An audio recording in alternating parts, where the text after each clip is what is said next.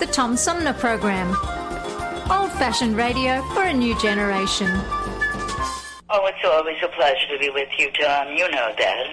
Yay, Tom! I love it in Flint! You're very astute, Tom. Tom, easy question. I'll debate Andy Dillon on your show. Well, that's a very good question. Hello, darling. This is Elvira, Mistress of the Dark, with Tom Sumner.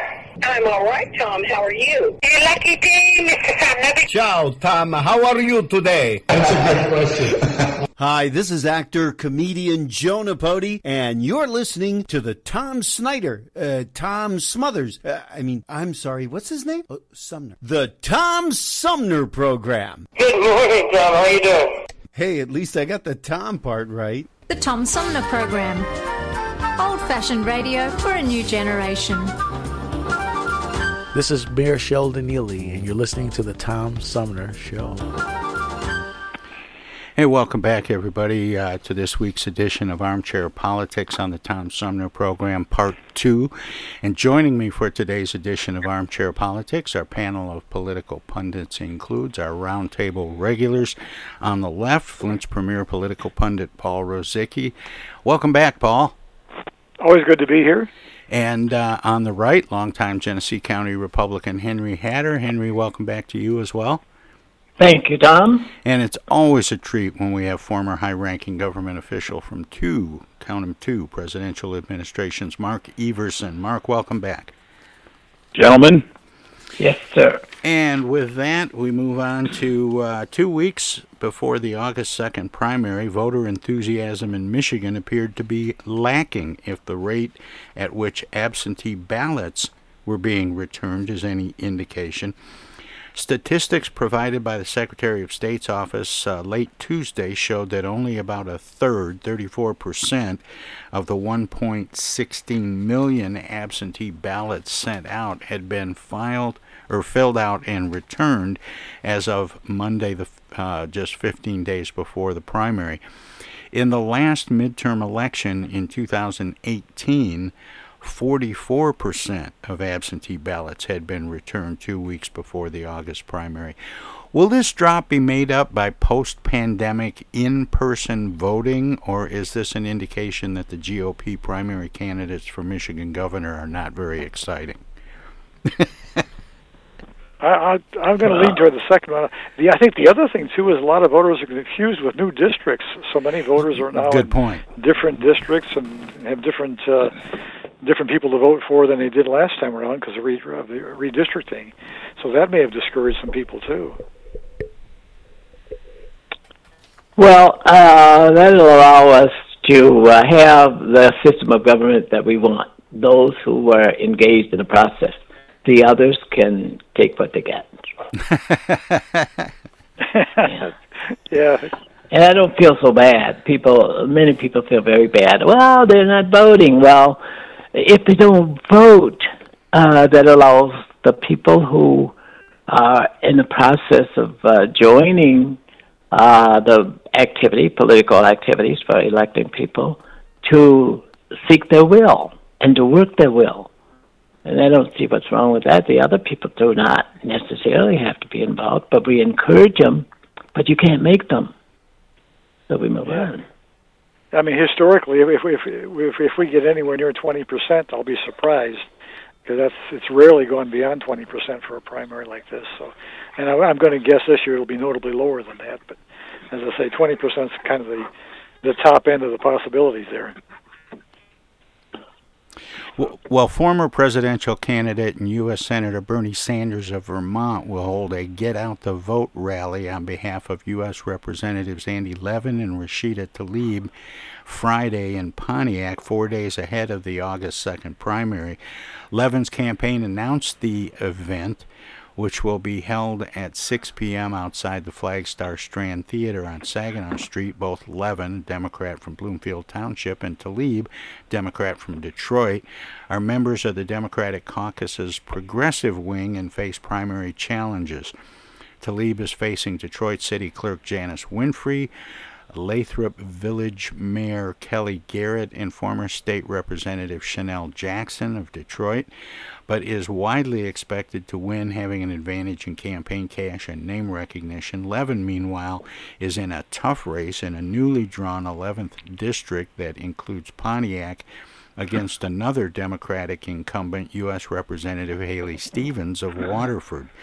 Sanders has endorsed both Levin and Tlaib. Tlaib is also part of a rally in Detroit this Sunday with Democratic Representatives Alexandria Ocasio-Cortez of New York, Ilhan Omar of Minnesota, and Ayanna Pressley of Massachusetts. Does Bernie have the appeal for this type of event that he did 4 years ago? No, I don't think so.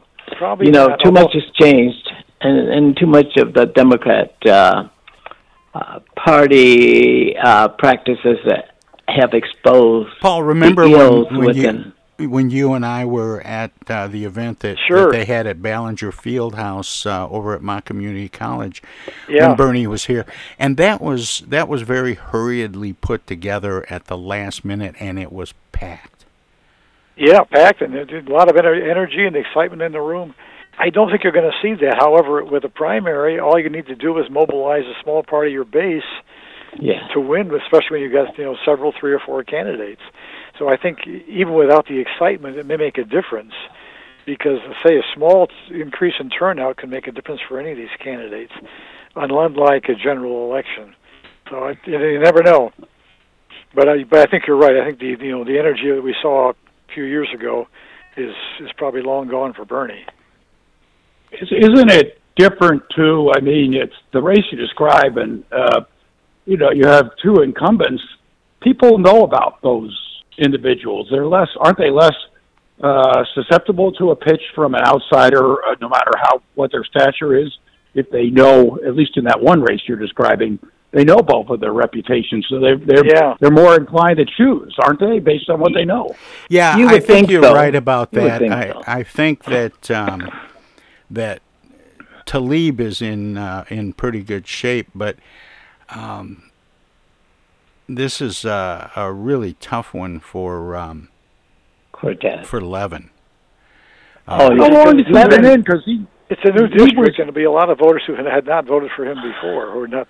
Well, this is one of those situations where, because of the redistricting, the new lines being drawn, this is one of those where 2 incumbents are going against each other in a new district. Yeah, right. But he's been in a good at least 10 terms, hasn't he? More, maybe. Yeah, and Levin has some stunts going for him that gets his name. Well, Levin's a big name in Michigan. Yeah. Yes. Yep. Is he Carl Levin's brother, Paul, or? Oh yes. Yes, and Carl Levin. I thought Carl Levin was the smartest guy in the Senate when I thought he was too. He's a very sharp guy. And I'll digress for just a second, but he was he had a worldview that was it wasn't out there, but he was on the liberal side, of course.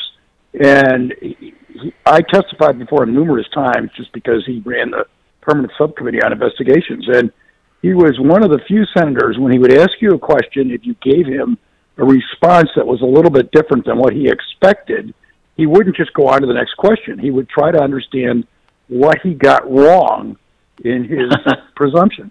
And not because it was going to change his worldview, but because it was going to change his tactics and his analysis of the problem. And that was just different. And his ability to analyze information. Exactly. And also, go ahead. No, there's too many of the representatives and senators. They ask a question and. Did the sun rise today? And then the witness says no, and then they just go on to the next question. What time did it go rise? What time was sunrise today? They have not digested what the witness says. And another unique point about Carl Levin, he could bridge people of color, of religion, of politics, money, and various degrees of wealth together, men and women. And he could say things that other people would not dare say, and he could get away with it. He was class. Yes, he was a class guy. Groups he disagreed with very, very successfully, and be honest about it, and not really be hostile about it. He can handle it very, very well. That's what I liked about him. I've been in his sessions many times. Healthcare. Let me say the other thing. He chaired I didn't work with him on armed services, but what he did there was he was a supporter of the military, but he held it accountable, and that's a tough role right now. You sort of either one way or the other. You're all anti-military and anti-foreign intervention, or you're down the line favoring the troops. And I thought he did a wonderful job of both elements of that responsibility as chair. And I hope that the critics out there will understand that I exonerate Levin, because these are not political responses. These are responses that's made in truth and thought. Henry, it's nice of you to exonerate the former senator for being a Democrat. Yeah. Well, he could have been a Republican and been as good as he is as a Democrat. Well, I think he was Michigan's longest-serving senator, I believe. Yes, he was. I think you're right about that. I think we got time for one more before the break. State attorneys have appealed a recent court ruling which found the Michigan legislature unconstitutionally adopted and amended a pair of petition initiatives in 2018, including one which would have raised the state's minimum wage to $12 an hour by 2022. A little more than $2 more per hour than it is currently. Court of Claims Judge Douglas Shapiro's Tuesday ruling voided a pair of laws adopted by the legislature in 2018, instead returning the laws to the language originally proposed by petition organizers. In 2018, advocates for a higher minimum wage gathered signatures to raise the state's minimum wage to $12 an hour by 2022, but the Republican-led legislature amended the initiative to gradually increase it over a longer time period, with it getting to $12.05 an hour in 2030. Will this ruling affect other citizen initiatives that the legislature might take up to keep off the ballot and soften during passage? I think it'll deter that adopt and amend process, which was considered even a stunt when they did it.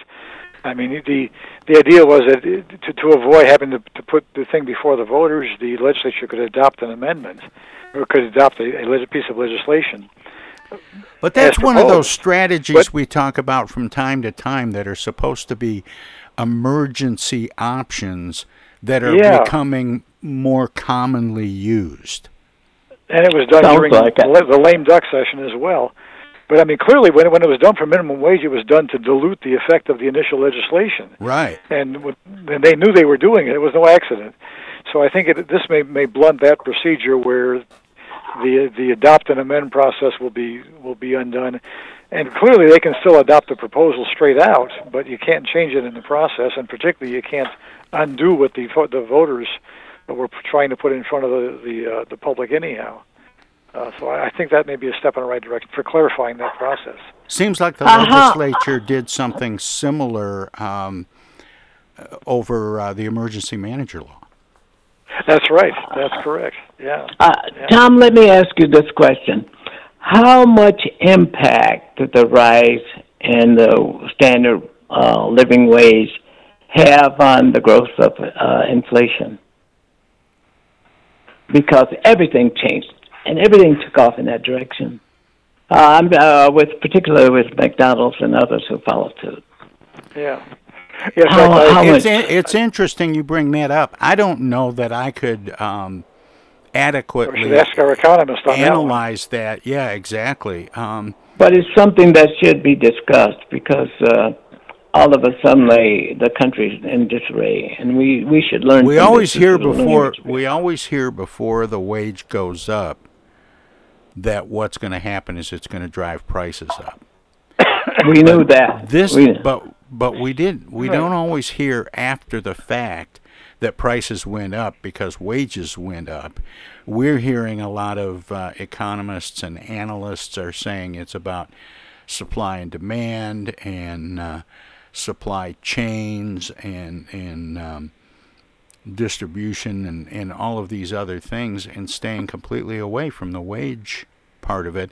And yet there have been news reports in the Wall Street Journal and other places that after a big surge in wages are coming down in some places. Hey, I got to take a break here, Henry, but we'll come right back to this when we return.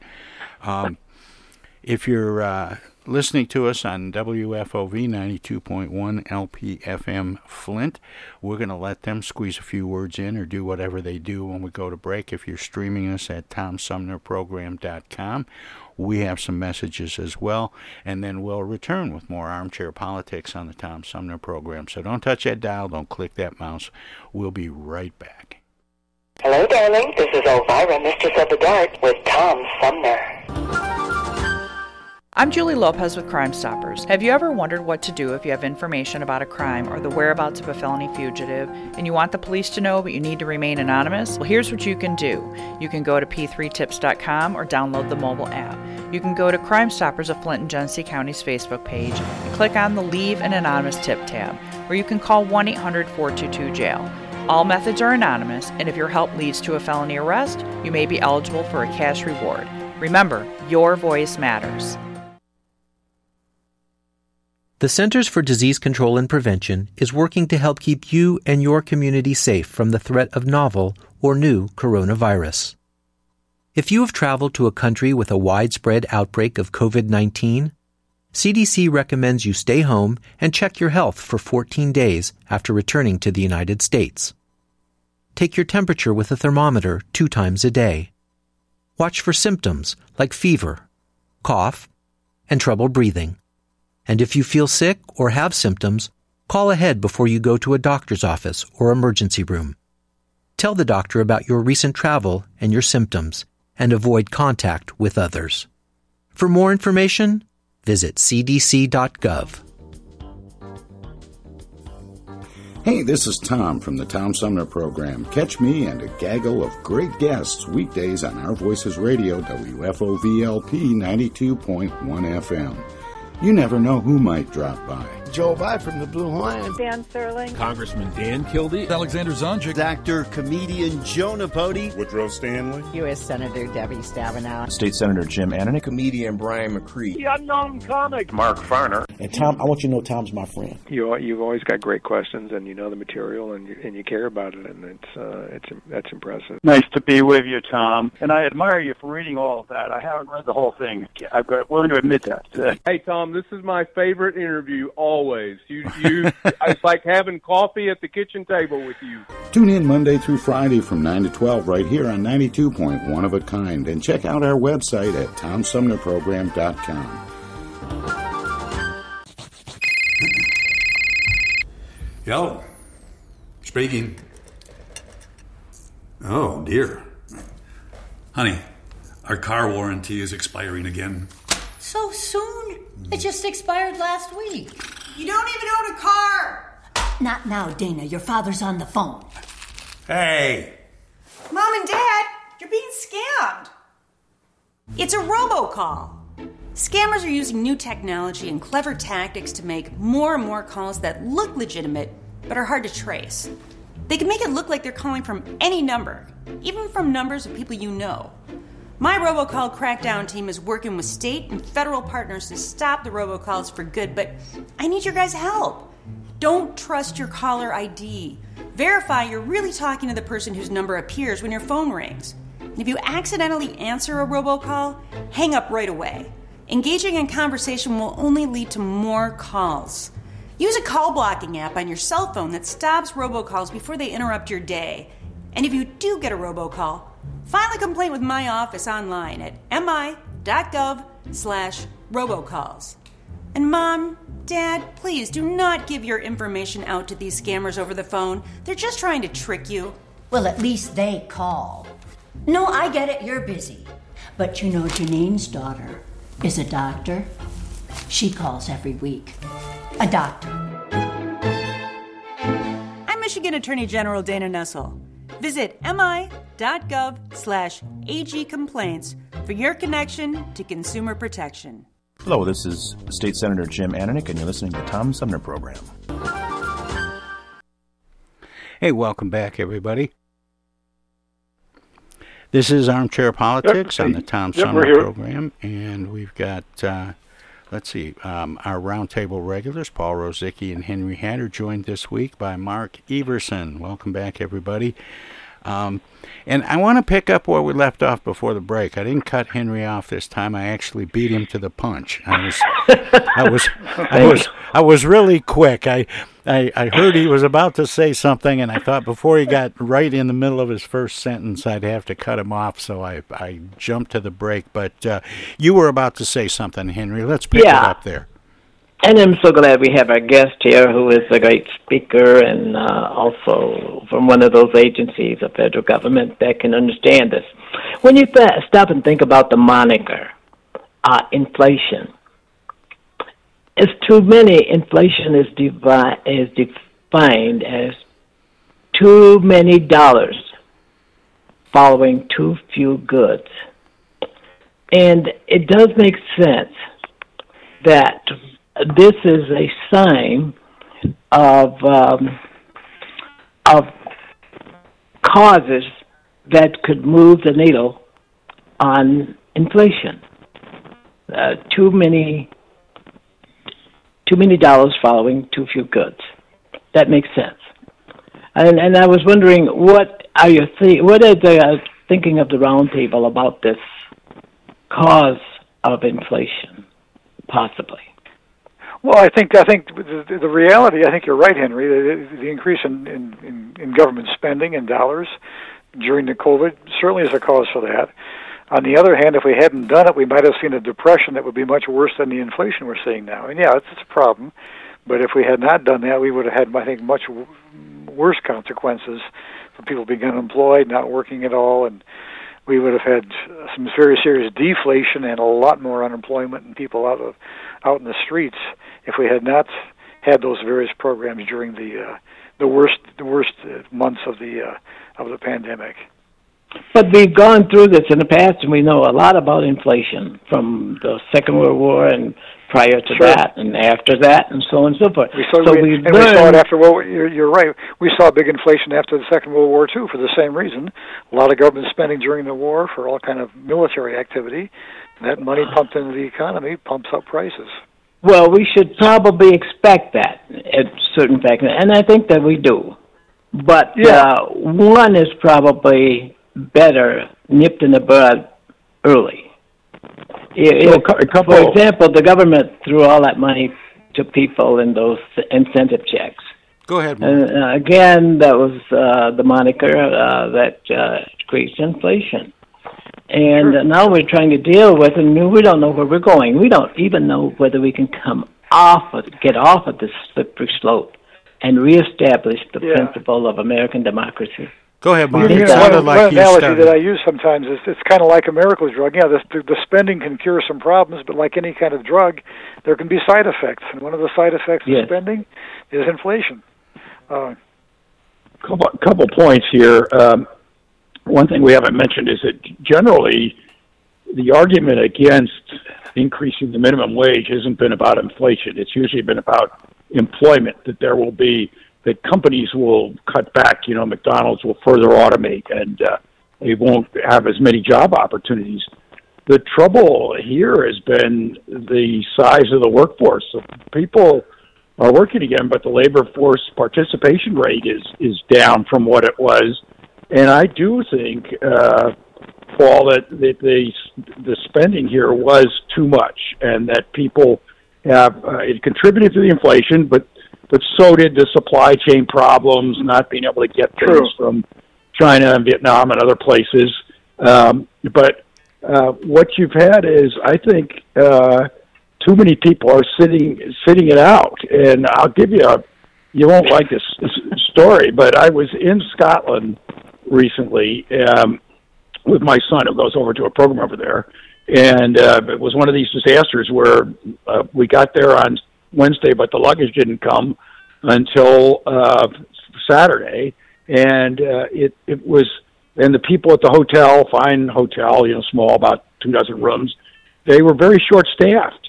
And I said to the woman at one point, because she was in on the day we were checking out again, she'd been called in to work. She had her 3- and 4-year-old daughters there with her.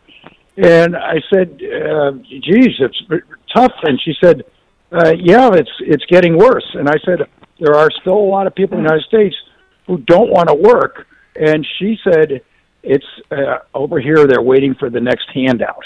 And I know that that's a simplification, but a certain number of people have gotten used to living on the checks, and they say, I'll just wait until I really need to go back to work. And so you've got two things here. You've got the inflation now, and people are mad. Look, I go into the Walmart and I buy blueberries, and they're $7 instead of $4.50, and that sticks with people. And then you've got not enough people are working. Even now, I think not enough people are working. So certain sectors of the economy are really short-staffed. They really, yeah. No, you see help wanted signs in front of almost every store or every business around town here. I hope our audience will pick up on what was just said and consider that as points to make before the legislature and stuff like that, so that more and more people understand that we need to be accountable for what the actions that we take that's driving our country to its devastation point. Yeah, and I do think that this is to some degree self-correcting, because if we do get a recession, the same people have been very picky and jumping ship from one business to the next. They had a salary of $80,000 and somebody offers them, 98, and they go. But they as said, they're last in, first out, oftentimes on companies. And I was reading today, apparently, Facebook has put out some pretty stern warnings to its employees, and people are spooked by that. So this may, in terms of the labor force, it may change fairly quickly. But I do think, the Biden administration is trumpeting, the gas prices are coming down and we're going to sell more out of the Strategic Petroleum Reserve. I think that's a factor. Maybe that's going to help a little bit, but I think it's the food and the other stuff that's really, that's not going to be changed between now and November. And I think that's really damaging to the current administration. Probably, yeah. Yeah. Well, I want to move on to a couple of things here. A federal jury has found former Trump advisor Steve Bannon guilty of contempt of Congress for defying a subpoena from the House Select Committee investigating the January 6th attack. The conviction is a victory for the House January 6th Select Committee as it continues to seek the cooperation of reluctant witnesses in its historic investigation. It is also a victory for the Justice Department, which is under intense scrutiny for its approach to matters related to the January 6th attack. After nearly 2 days of hearing evidence and witness testimony, the jury reached a unanimous verdict on the 2 contempt charges in less than 3 hours. Bannon will be sentenced on October 21st. He faces a minimum sentence of 30 days in jail, according to federal law.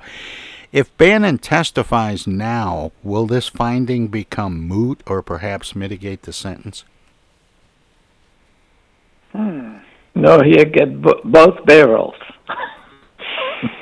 Yeah, I think he's going to do some time here, 60 days or, 90 days. I don't think it's an important point of how we operate. You don't get to choose and then say, oops, sorry, I fought and then I lost this. I mean, because I think he could be actually mandated to serve like a year or two, and I don't think that'll happen, but I don't think it'll be just a total, probation or something like that. I don't think that's going to happen at all. Judges take this kind of thing seriously. And frankly, I think Bannon would almost make that part of his persona if he ends up serving some time. I can see him coming out of that, waving his fist in the air as he's released from jail for a while. I think that's right. If he does a little time, he can put out a rap album. That's right. Yeah. Who was it? Help me out, guys. Who was the Whitewater? There was somebody who refused to testify and ended up going to prison for Whitewater for just that reason. And that's right. Back in the Clinton days. Yeah. A lady. It was a woman, and she wore that as a badge of courage. Yeah. And like I said, given Bannon's attitude, I can see him doing that kind of thing. I think that's right. Well, here's one that we talked a little bit about last week, and I wanted to bring it up again when Mark was here. Secret Service investigators were scrutinizing the phones of 10 Secret Service personnel that contained metadata showing text messages were sent and received around January 6, 2021, but were not retained, two sources told CNN. The scrutiny came after the Department of Homeland Security Inspector General asked for the text records last year of 24 individuals at the Secret Service who were involved in January 6th, but only one text had been produced. After the issue spilled into public view this month, the Inspector General launched a criminal investigation into the matter, and lawmakers demanded answers from the Secret Service to go back and find out what happened to the texts that may have been deleted, but the Secret Service's internal investigation ground to a halt after a July 20 letter from the DHS Inspector General informed the agency there was an ongoing criminal investigation directing the Secret Service to stop its own probe. How secret is the Secret Service allowed to be? So hold on a minute.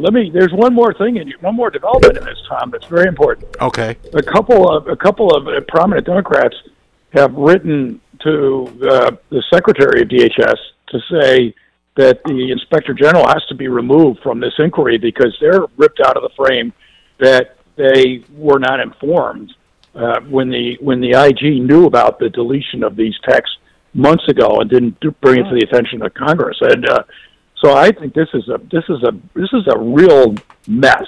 And on the substance of it, I made some references to the hearings earlier. I don't like the fact that the hearings are talking about members of the Secret Service talking to their families about, saying, give a message to my family if I don't see them again. I don't think that's appropriate. Very easy to document what was going on with Pence and what was important there. But I'm disappointed that they haven't looked at the performance of the Secret Service. They didn't look at the performance of the FBI, or in terms of really saying, to me, in a meaningful way, why wasn't the government better prepared to handle what was clearly a brewing storm before January 6th. So, this is terrible, and the Secret Service, I think, is going to be held accountable for this because they don't want. It's pretty clear they don't want what was being said back and forth to come out, and these law enforcement can be quite secretive. It's no different than the local police department when you're talking about the federal law enforcement, I think. But hasn't Secret Service had a long ongoing policy of not sharing information about protection? Yeah, I agree, and that's sort of what I'm saying. That they don't need all of what they would be getting. So I mean, but the fact that once the request was made, stuff was destroyed. That changes it. But on the substance of it, yeah, I wish they had looked at certain elements of the performance, but to make more of a case against Trump, I don't think they need to be looking at that at those texts. How is the Secret Service scrutinized, Mark? Well, it's one of those operations that there are very few people who are interested in it, and the ones who are interested in it take a pretty good look at it. It's like a lot of government agencies, CIA, Secret Service, IRS, FBI. You can get in trouble as someone who has oversight responsibility just popping off about those agencies because of the roles that they play.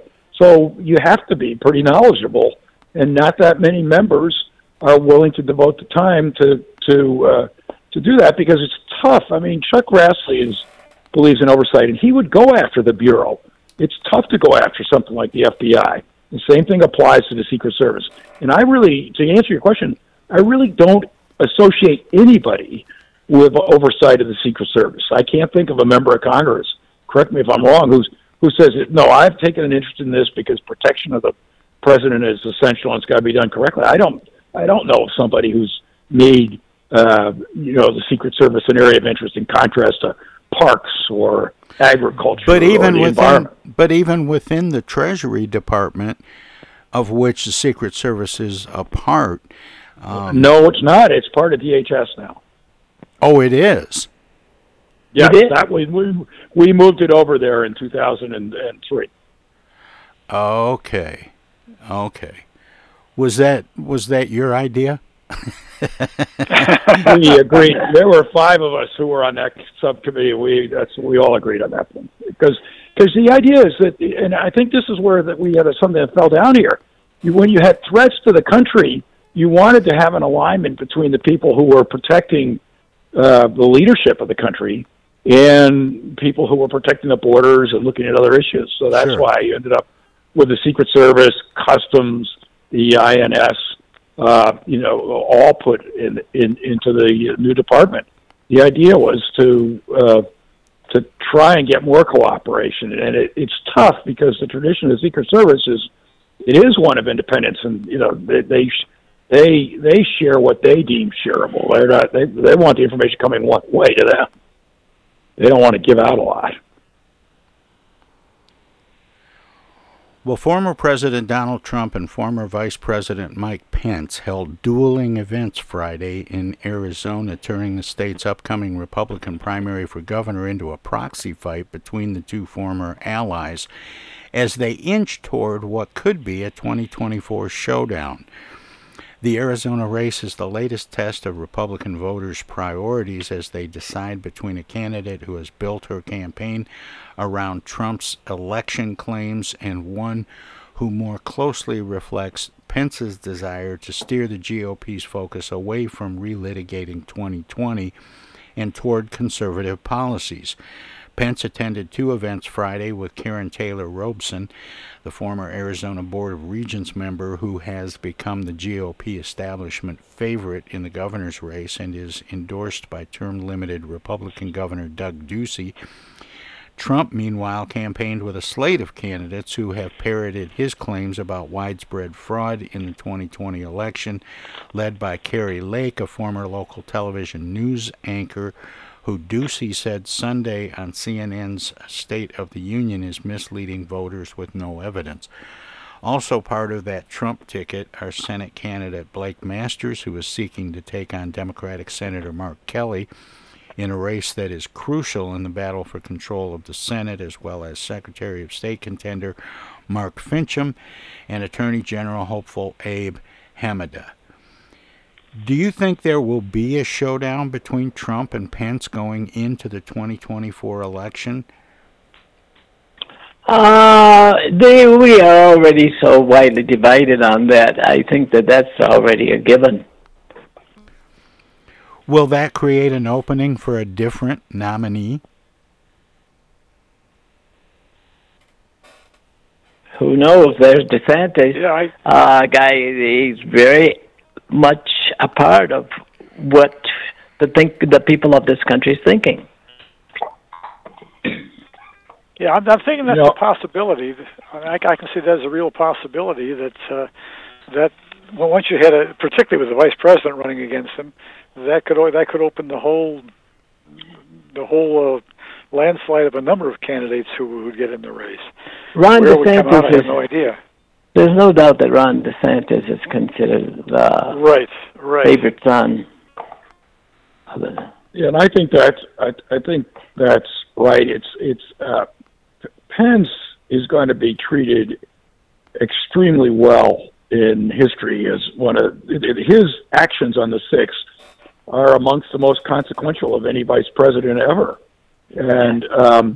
and he'll be treated well in history. But I'm not sure that since he's appealing to the same piece of the primary electorate as Trump is or will be, I'm not sure that Trump won't be hurting him badly. And I think that's right, that Ron DeSantis, on the other hand, he's playing a very sunny Ronald Reagan-like happy warrior type demeanor. And I think he's pretty sure-footed so far. And, I really think that Americans in general, and I don't care whether they're good or bad, black or white or Republican or Democrat, they want to get through this decade, and they want to leave this decade behind. So I think that they are moving in that direction, I believe. Geez, what do you...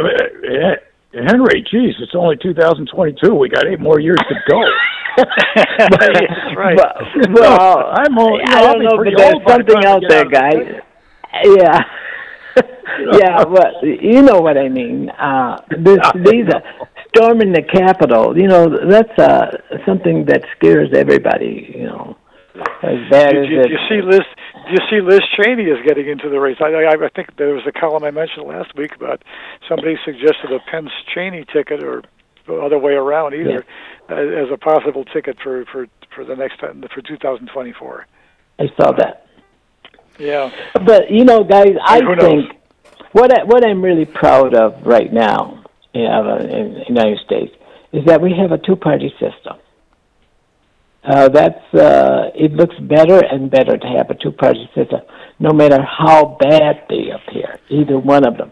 But to have those diverse points of view to save us from ourselves, and we need to hear from each other. When we talk about the images from January 6th of those people storming into the Capitol, as horrifying as that all is, I was reminded of a friend of mine who was teaching school in Germany, I think in the late 60s. And she told me this story some time ago.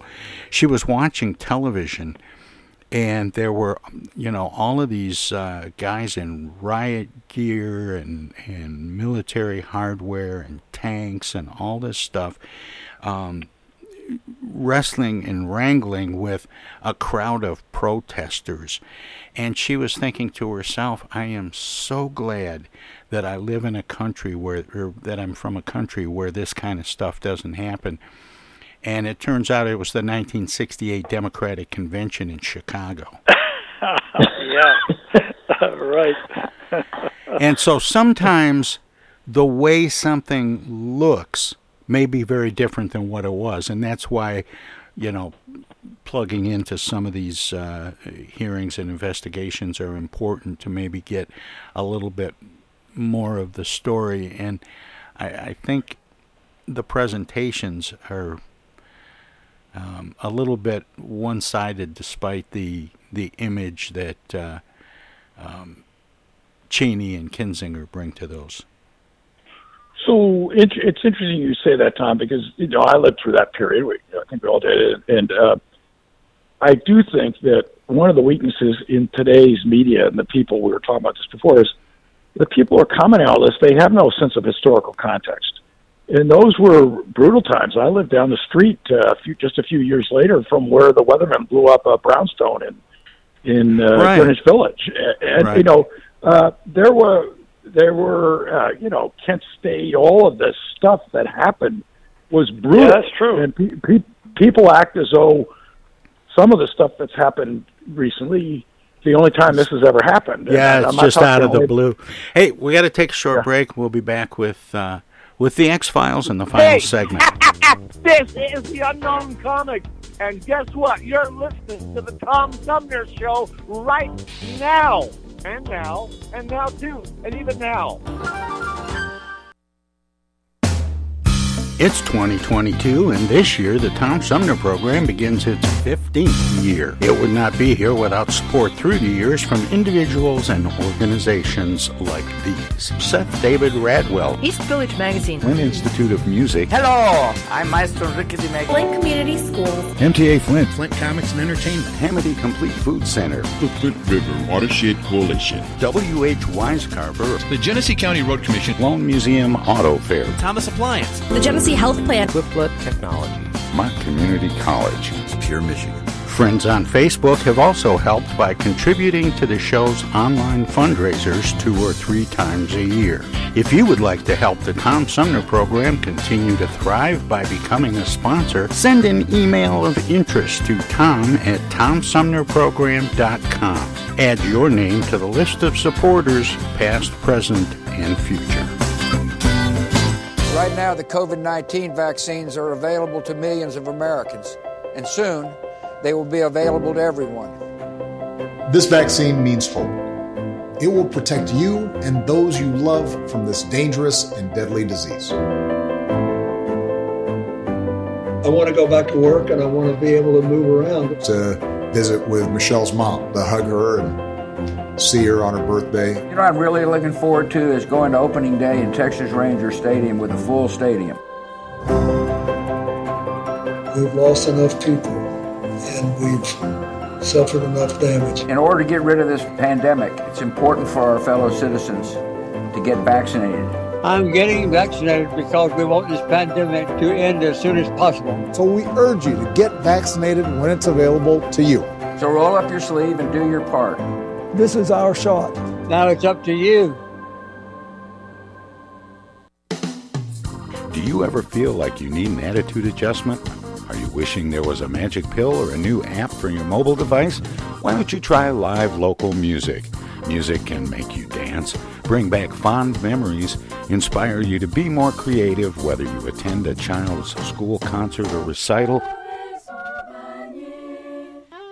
go to a local symphony concert, visit local bars and restaurants that feature dance music, sing-along piano, or jazz and blues. Music could be just what you're looking for. Supporting live local music is more than a way to support your local artists and economy. It's a great way to improve your own quality of life. Support live local music. This message is brought to you from the Tom Sumner Show. Oh, yeah. Yellow? Honey, it's Dana. Dana? Something must be wrong. She never calls. Dana, what's wrong? Take this down. She's stranded on the side of the road. I'm not. She needs us to send her an Amazon gift card. I don't. And she'll use it to pay the tow truck driver. I won't. Mom, Dad, that's not me. It's a scam. Scam artists will call, text, or email people trying to get them to buy a gift card from Amazon or some other company, and then ask for the gift card number over the phone. Remember, gift cards are for gifting, not for paying people. If someone asks for payment using a gift card from Amazon, Target, or some other store, it's a scam. Hang up or delete the message. These scammers are awful. Wish they'd pretend to be her brother sometimes. Be nice to hear from him. For more tips on avoiding scams, visit michigan.gov/AG for your connection to consumer protection.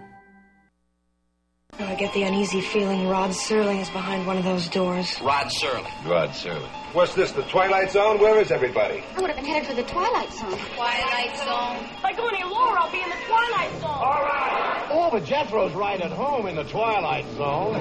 I'm in the Twilight Zone. Now, having made this little jaunt into the Twilight Zone, I got a feeling something strange is about to happen in the Twilight Zone. Hi, this is Ann Serling, and you're listening to the Tom Sumner Program.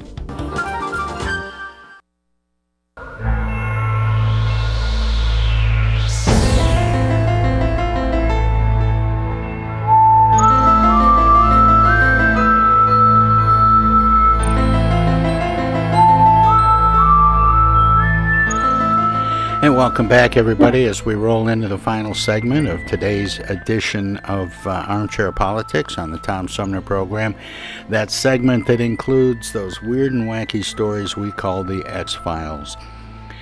Well, there's no place like an air-conditioned movie theater on a hot summer day. That's precisely what Showcase Cinemas in the United Kingdom thought when the theater chain offered redheads free admission to escape the current heat wave, according to the Washington Post. The company publicized its unconventional promotion Friday on Instagram. Free tickets for redheads on the hottest days ever, the caption read. Britain recorded its hottest day in history Tuesday, with staggering temperatures up to 104.4 degrees Fahrenheit, according to CNBC. Firefighters already responded to several fires across London Tuesday, and the Met Office, the UK's weather service, issued a red extreme heat warning and urged people to stay indoors. While sun exposure and dehydration are certainly dangerous for everyone, studies have proven or have previously shown that people with fair skin and red hair are more at risk of developing skin cancer. I am constantly joking how I, as a ginger, cannot stand summer because of the heat, so when I saw Showcase was offering free tickets for redheads during the current heat wave, I immediately shared it with my friends and boyfriend, wrote Sarah Jackson, a social media influencer. Is this a good post-pandemic promotion to get people back to the movies? I guess redheads in the theaters at least. Well, yeah. I just thought, once you see that promotion out there, it occurs to people who've maybe been avoiding the theaters a little bit. Hey, as hot as it is, it might feel kind of good to sit in a theater. That's true. That is true. Yeah. Let me put a plug in here for a movie. I'm not a horror fan, but I went to go see Nope, which is this new film that is about, UFOs out in California, and it's getting a lot of publicity. So, yeah, that's a good one to go back into the movies for, because it's very thought-provoking, is all I'll say. Because people aren't in the movies. It's older people going in. The younger people haven't returned yet. Well, and I'm not sure if younger people will, because they're so, plugged into their mobile devices. They consume almost all their media through that. That could be one long-term effect of the pandemic, is that it may change our movie habits in ways we hadn't thought about before. That's why I thought I think that's right. Yeah, I think that's why I suggest that maybe this promotion for Showcase Cinemas in the UK is kind of a good idea. On one hand, it looks like it's a community service, but it's also a great reminder that it's usually pretty chilly inside a movie theater. Right. But do they take people who've dyed their hair red? I don't know. Or how about bald-headed people? Do they get in the special too? It depends. Maybe if they have freckles. Maybe so. Maybe that would count. Well, this one is I picked out just for Paul. A Florida man recently raised a ruckus outside his house, naked, and threatened a deputy with a kitchen knife. The SWAT team swooped in and apprehended him. Soon afterward, Lee County Sheriff Carmine Marcino stood on the man's driveway in combat gear for a news conference while the suspect went to the jailhouse that the sheriff likes to call the Marcino Motel. He's an oxygen stealer and a scumbag, and I'm glad he's out of here, Marcino told reporters. I'm proud to say that in this county, if you present deadly physical force, we meet you with deadly force every time, and we win. It's pretty clean, pretty quick. The Sunshine State has become internationally notorious for the oddball miscreants who populate its police blotters and local news reports, known collectively as Florida Man. There are no murders and mayhem like anyplace else, and then there are the only in Florida incidents, like the man charged with assault with a deadly weapon for throwing an alligator through a Wendy's drive-through window in Palm Beach County in 2015. But an equally eccentric cast of hard-boiled sheriffs make a career of going after these guys. Florida man meet Florida sheriff. Yeah. Let's see. Has Florida man met his match with Florida sheriff, and should this naked Florida man have chosen to cool off in a local movie theater? Yeah. Are they offering free movie passes for naked people who show up? I don't know. May not be a good idea. I would say hooray for the police officers and the sheriff, because they didn't kill the guy. Well, yeah, and they should. He had a knife. They should get that kudos was for keeping their cool. You shoot until you remove the threat. And this was something good. This is what we needed to hear more of. The police reestablished themselves as principled and worthwhile and seeks justice, fairness. Well, yes. here's a here's a weird one. A Vermont family's chicken is back home after hitching a ride in the undercarriage of their pickup truck and ending up 13 miles away in the state's largest city late last month, a journey that included speeds of 65 miles per hour on an interstate. Someone having coffee on Burlington's Church Street Marketplace, an outdoor pedestrian mall, spotted the chicken and knew the bird was in a predicament. That's a chicken. That's a chicken on Church Street, and I don't know why it's here, Lo Fasano told the news station. What can I do now aside from find who it belongs to? Fasano called rehabilitators Shelburne Farms and the police. They said they don't do chickens. So Fasano took the chicken home, gave her food and a place to nest, and turned to social media. A Facebook post led to finding the chicken's owners in Heinsberg, who were worried about the lost hen. The chicken is now home. Because of her adventurous spirit, the family changed her name from Bug to Amelia after Amelia Earhart, the first woman to fly alone across the Atlantic Ocean.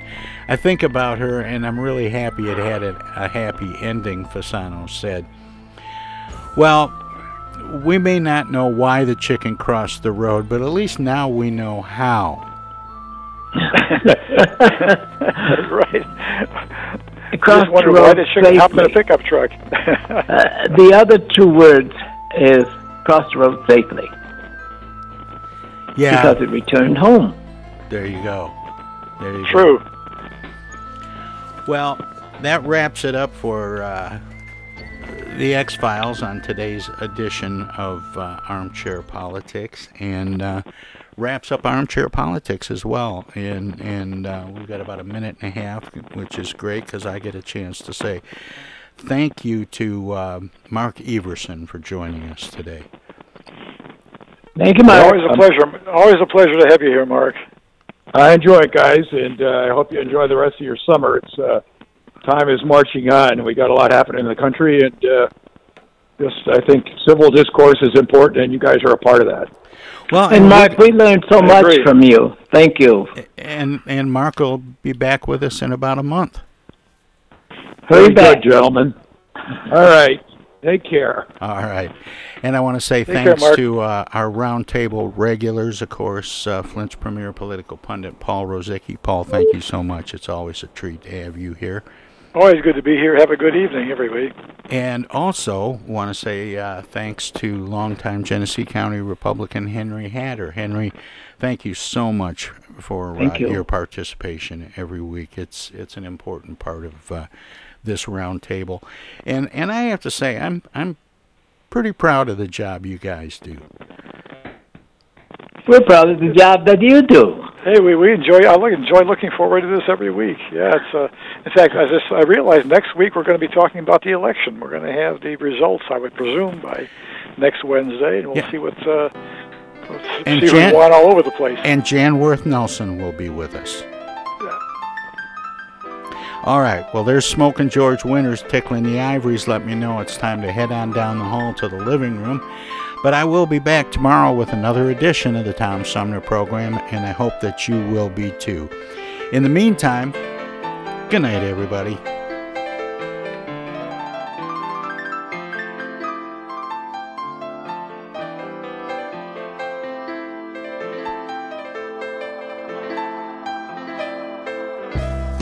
The Tom Sumner program is a live variety show. We want to acknowledge all of our guests who play such an important role in the show, and our cavalcade of cohorts from coast to coast for their regular contributions. Most of the musical accompaniment was provided by people in or from the Flint area.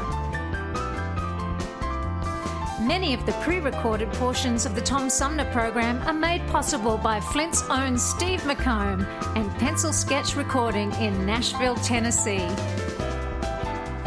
If you have comments, questions, or suggestions about the show, find us on Facebook. This is Prue Clearwater. Join us next time for another edition of the Tom Sumner program, and thanks for listening.